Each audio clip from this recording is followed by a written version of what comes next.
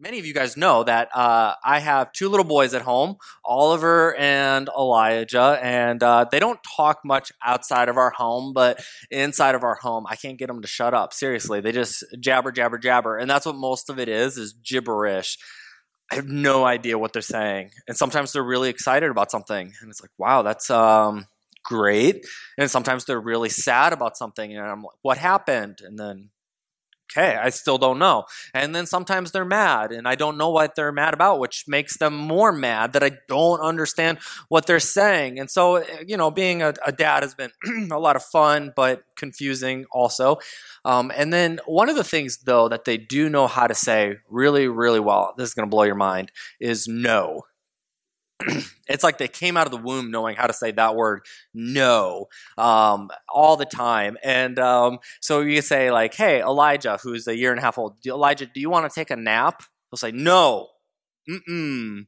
And he does a little mm-mm. He's all sassy like that, okay? And then Oliver, you can be like, hey, Oliver, it looks like you have to go potty. Do you have to go potty? No, don't wanna. Okay, well, you're going to have to at some point. So they know how to say no. Another thing that they know how to say really well is mine. So it's like you walk up to Elijah who might be snacking on some goldfish and you try to take one, mine. You walk over to Oliver who's playing with his toys and he'll say, mine, like don't touch them. And so you can kind of tell that there's some things that kids are really good at. And then one of the phases that my kids aren't in yet, but those of you with older kids know that this is true, is that they go through a I'll do it myself phase. Do it myself. I don't want your help. I'm just going to do it myself. And so I don't have kids old enough yet. They haven't been saying that. I still get to help them out with some things, but eventually they're going to want to do everything by themselves. And those of you with older kids know that that phase doesn't end until someone has to pay for college. And then they don't want to do it themselves. It's like, hey, you want to do this? All right, good, awesome. Everything else I want to do it myself. Now, here's the thing. I don't think we ever really grow out of it. I think that as adults, we still like to say no. We still like to say mine. And we still like to say, I'll do it myself. I mean, so we never, ever, I don't think, actually grow out of it. We just use adult words and adult phrases to say those exact same things. And so, and I think that part of it does come down to the same reason our kids say it, which is a sense of autonomy. They want to know that they're in control of their bodies. And we want to know that we are in control of our bodies. And we want to celebrate freedom and independence, which we did this week, right? And we celebrate freedom, and every single one of us wants freedom. We want to know that in our career, we did it all by myself. So whatever promotion I get, whatever raise I get, it wasn't because of anything anyone else has ever done. It's all me.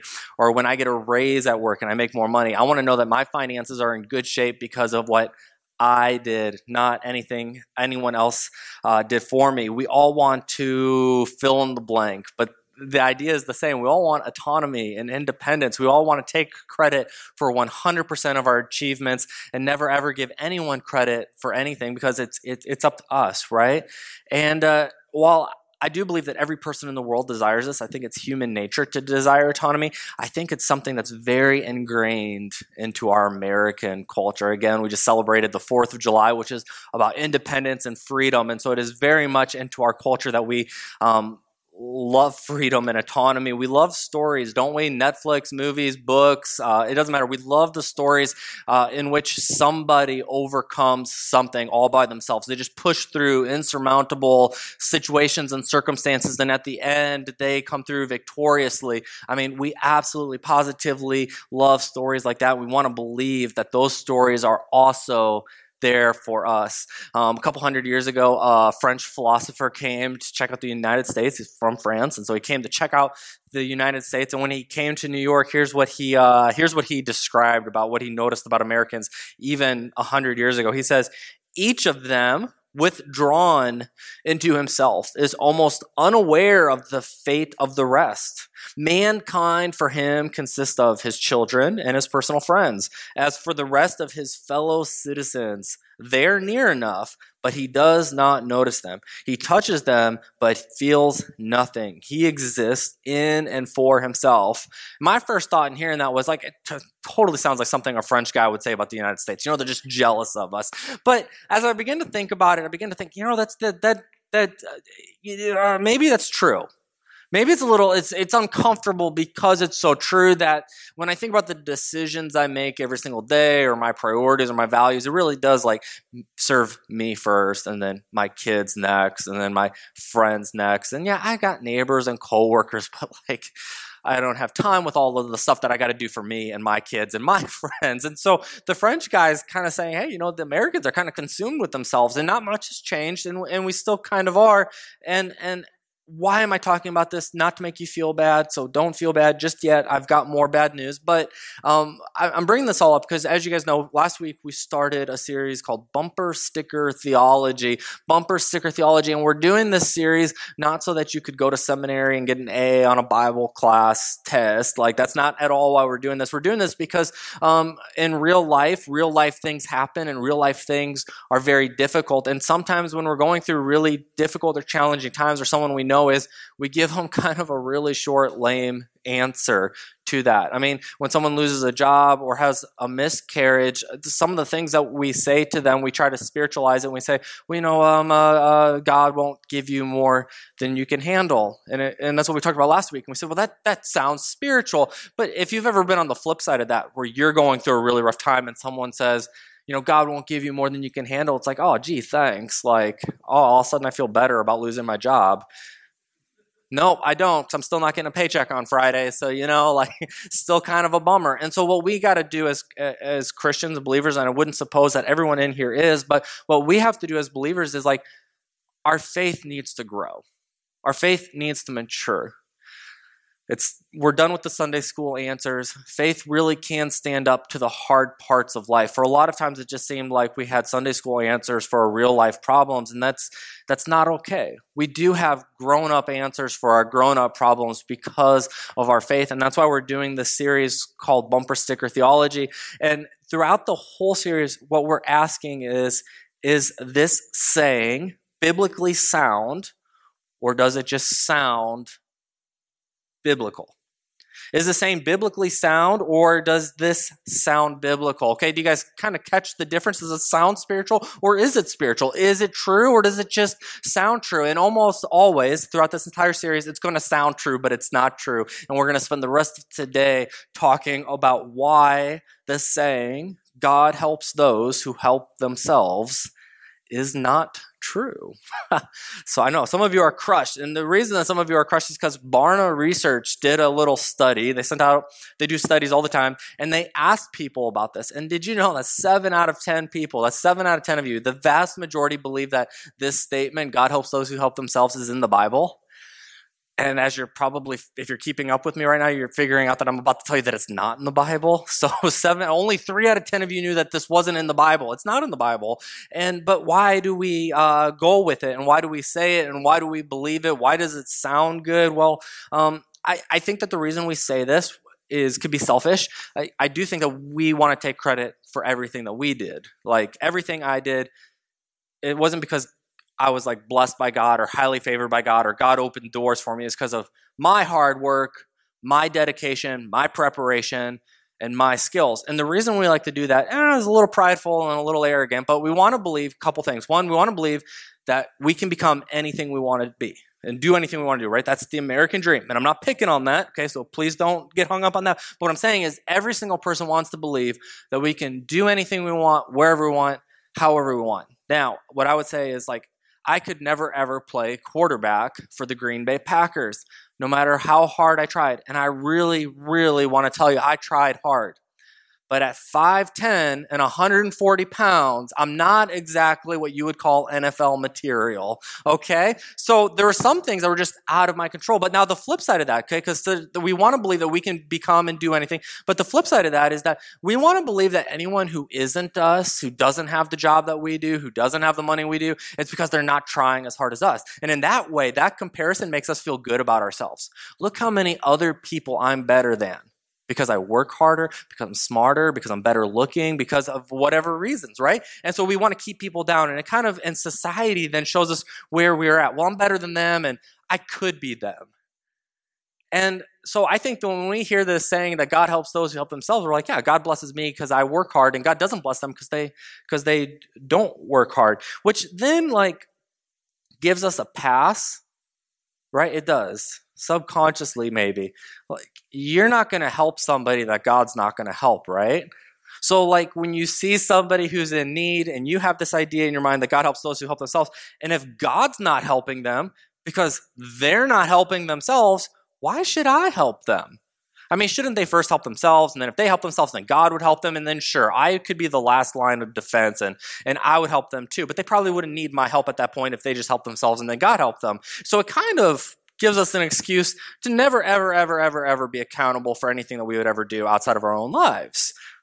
So we kind of like it. It gives us credit for our own lives, gives us a pass to not help people. And again, I think it keeps helping us push other people down. Sometimes we get a little bit frustrated about people in our society that we feel abuse systems that we have set in place to help people. We're like, oh, well, they're just doing that because they want X, Y, Z, whatever that is. And so we get frustrated. And so we kind of spiritualize that God is leaving those people out. We're like, yeah, God would never, ever, ever help those kinds of people. Now, I know I'm probably leaving a couple other big reasons out on why we like it, but where does this idea that God helps those who help themselves come from?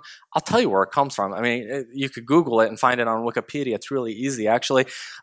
It comes from a story about Hercules in the 5th century BC. So there's a guy who comes up and he sees Hercules and he prays to Hercules and he prays for Hercules' help. He needs help. And he prays for Hercules' help. And Hercules tells the guy that the gods help them that help themselves. So get to work. So the next time you think, or the next time you go to tell someone that God helps those who help themselves, just make sure you quote the person right. It's Hercules, not Jesus. Okay, now you probably feel silly. You're like, I'm never going to do that again. Good, I hope so. Okay, well, no, but I'm not done yet piling it on. We also see Benjamin Franklin use it in his 1936 edition of Poor Richard's Almanac.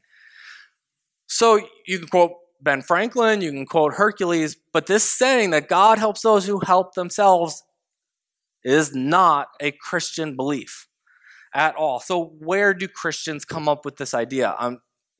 I'm getting there. So I think it probably comes from a misinterpretation of a passage that's found in 2 Thessalonians.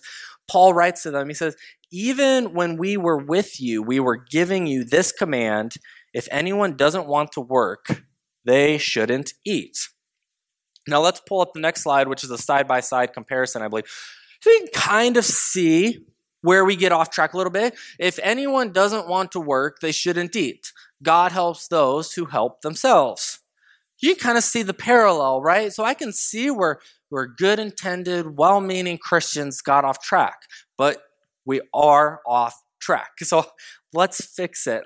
Last week I mentioned that sometimes it's helpful in church to break down a particular word. We said, what does this word mean to them and uses? And throughout this series, it actually helps us to understand the whole historical context of what's going on. And so last week we talked about it, and this week we're going to talk about what's going on in Thessalonica that Paul would say, if you don't work, you shouldn't eat. It's actually not that complicated. It's going to take us like 30 seconds to get through.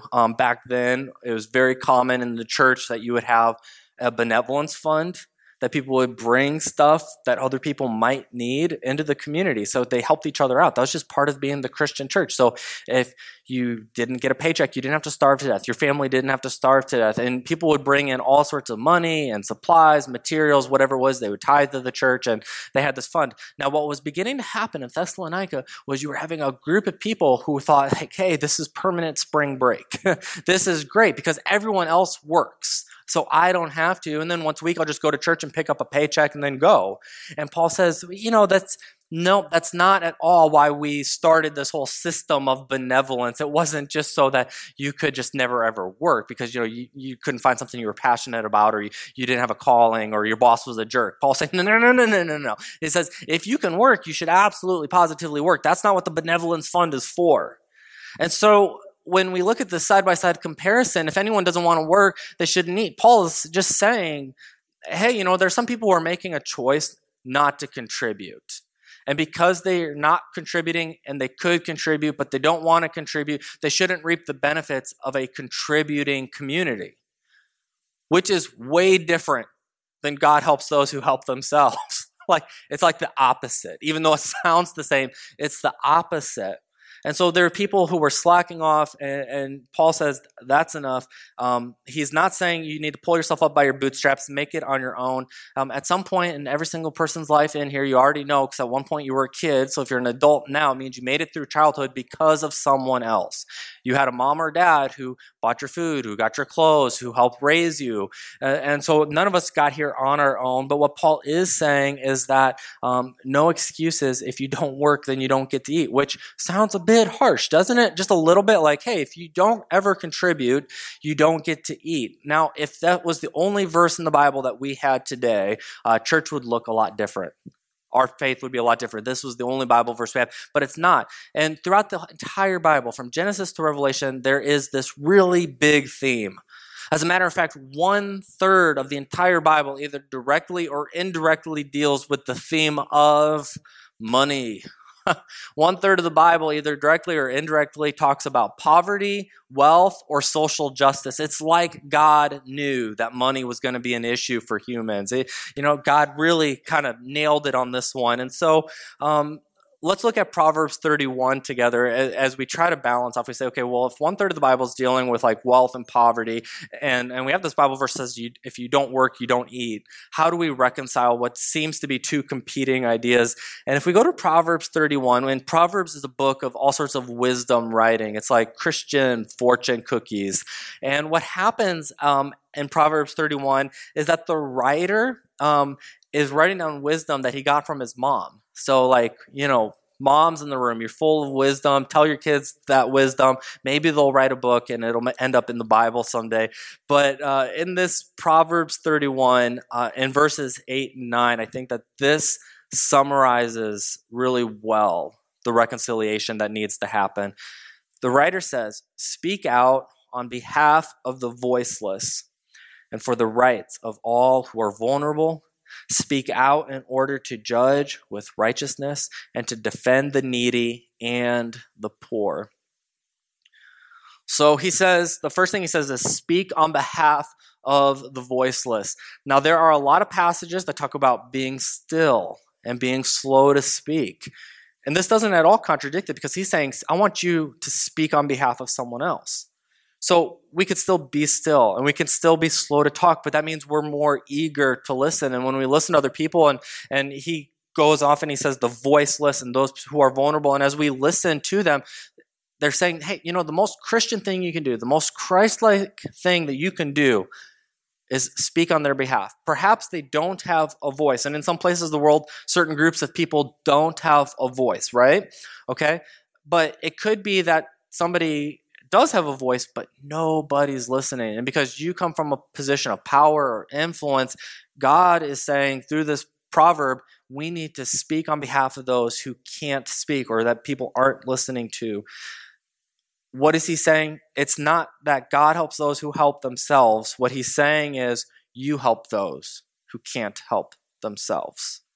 That's what the Proverbs is telling us. That's the connection between this whole arc, the theme of generosity in the Bible, and if they don't work, don't feed them, and what do we do? Be a voice. Well, what he's saying is that you help those who can't help themselves. If you are able to help someone, do it. You don't need to ask God. You don't need to wait for his permission. He's already told you.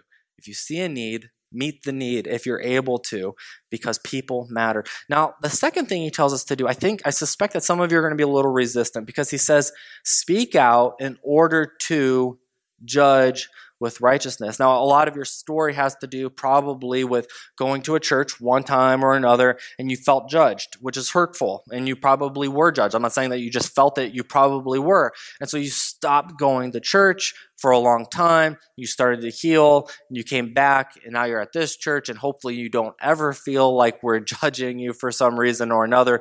But he says, speak out to judge. So we need to look into this, because when we hear the word judge, we do not think what this person is intending for us to think. And actually, there's a book called Outliers by Malcolm Gladwell, kind of pop psychology stuff, and that I really like. But he does a really good idea, I think, or a really good job in this book of communicating what we're talking about when it comes to judging for righteousness. And in the point of the book, if you're going to take away one idea from the book, is that advantage is accumulated. Gladwell writes, those who are successful, in other words, are most likely to be given the kinds of special opportunities that lead to further success. I'll break this down really easy for you, okay? So let's say you want to be the president and CEO of Apple. You're just like, you just want to be it. Well, what Gladwell is saying is, right now, as of today, if you're sitting in this room in Madison, Wisconsin, you're probably not on the fast track to being the president and CEO of Apple. But if you were the vice president of Apple, or if you were even on the board of Apple, now work backwards. How do you get to be on the board at Apple? Well, you probably have to have a tech background. Living in California probably helps. Being really smart, having those giftedness, all of those things help. And so what Gladwell is saying in the book is that oftentimes in life, good things lead to more good things. And that's true, and that's okay. It's not a bad thing, but the fact is that good things lead to more good things. If you want to be the president of Apple, being on the board helps, and finding out to get on the board. Now, he actually did this thing in the book where he found a study here about Canadian hockey players. Now, I don't care about hockey. I don't suppose that you care about hockey, but you might care about this thing that we found out about hockey players. He showed that if you wanted to be a great hockey player in Canada, that 40% of them were born between January and March. So if you want to be this amazing hockey player in Canada, which is like their football, they're kind of weird, but if you want to be an amazing, it really, really, really, really, really helps if you were born January, February, or March.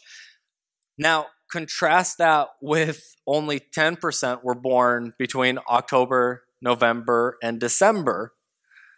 So if you want to be a hockey player, your odds are better if you're born January, February, or March in Canada and not October, November, and December. Now, why is it? Now, it's not because of astrology. Gladwell goes on to explain why this is. He says, the explanation for this is quite simple. It has nothing to do with astrology, nor is there anything magical about the first 3 months of the year.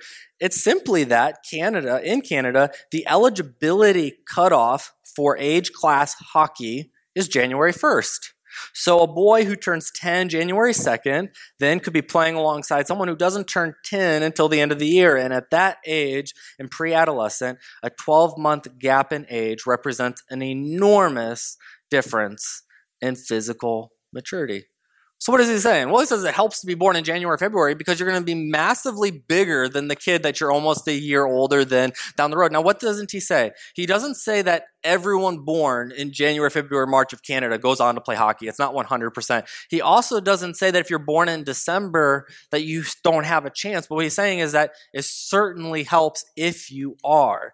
And so I bring that up not because, again, that you care about Canada or hockey, but let's talk about this. 25% of the homeless population suffers from mental illness.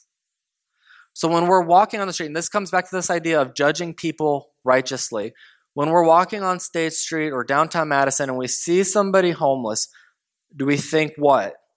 That they're lazy or they're a bum or something? Or do we think that this is a person who's struggling with mental illness that perhaps you can relate to?